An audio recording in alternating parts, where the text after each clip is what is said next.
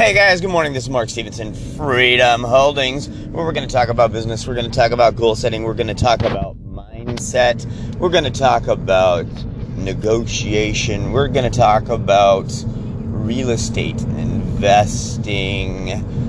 So we've talked a little bit about this before, and we will always talk about this, is how to talk to people. Always lead with value. Always before you expect to receive. Always be putting money into your bank account, your people account. So, compliment people. Be genuine when you compliment people. Help people when they do a good job. Be a great person. Give first, and you will receive. No matter what, you will receive.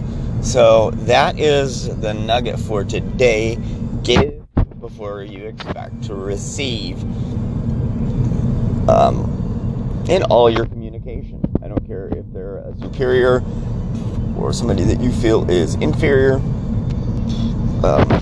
Even when you're talking to motivated sellers, when you're talking to somebody, when you're going out, you're trying to find somebody who needs to sell their house, not who wants to sell their house. If you give before you get, you will receive. So give them courtesy, give them your time, give them your listening, and it will pay dividends.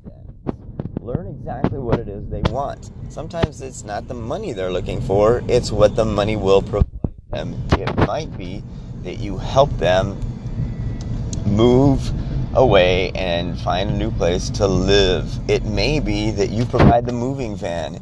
It may be something that is not monetary, that if you can find that, you can get the deal. So make sure that you're listening at all times, because if you're listening and finding the right thing to provide for them, it may be simply that you're the one who is understanding and took the time to actually listen to them.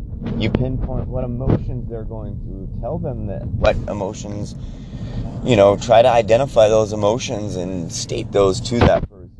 It seems you're frustrated because you've got a lot of people coming to you right now because you're in stress.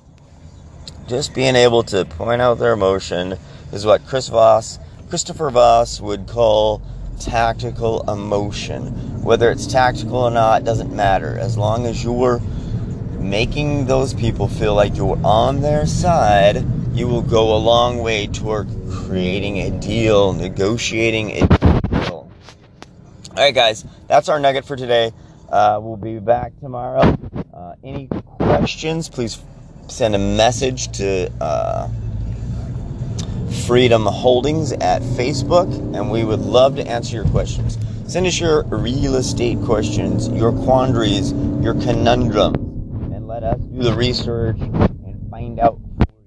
All right, you guys have a great one. We will see you tomorrow.